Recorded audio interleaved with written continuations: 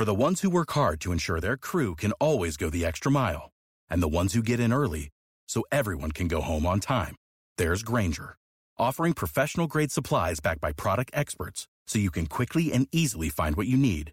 Plus, you can count on access to a committed team ready to go the extra mile for you.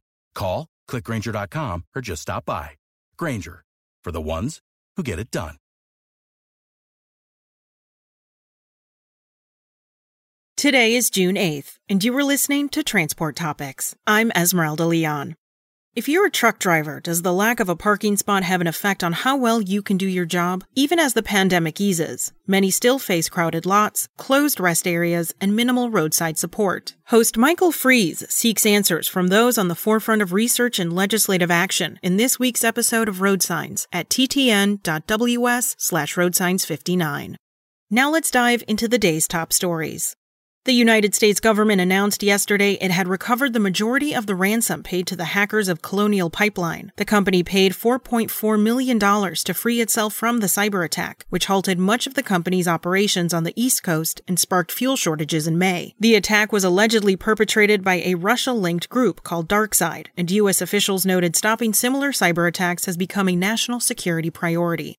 House lawmakers have introduced a bill to require speed limiters on heavy commercial trucks. The technology would be set to a maximum speed of 65 miles per hour or 70 miles per hour with adaptive cruise control systems as well as automatic emergency braking systems. The bill was named for Cullum Owings, who was killed in 2002 when a tractor-trailer on cruise control hit his vehicle.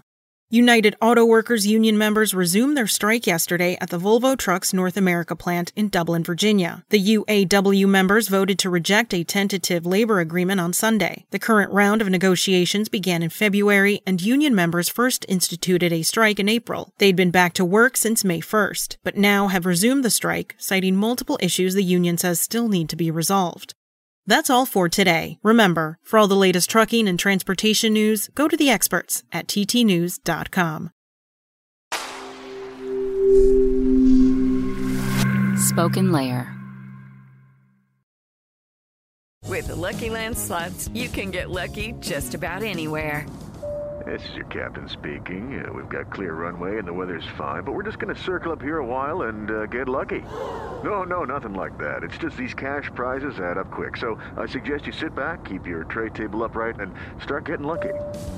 Play for free at LuckyLandSlots.com. Are you feeling lucky? No purchase necessary. Void where prohibited by law. 18+ terms and conditions apply. See website for details.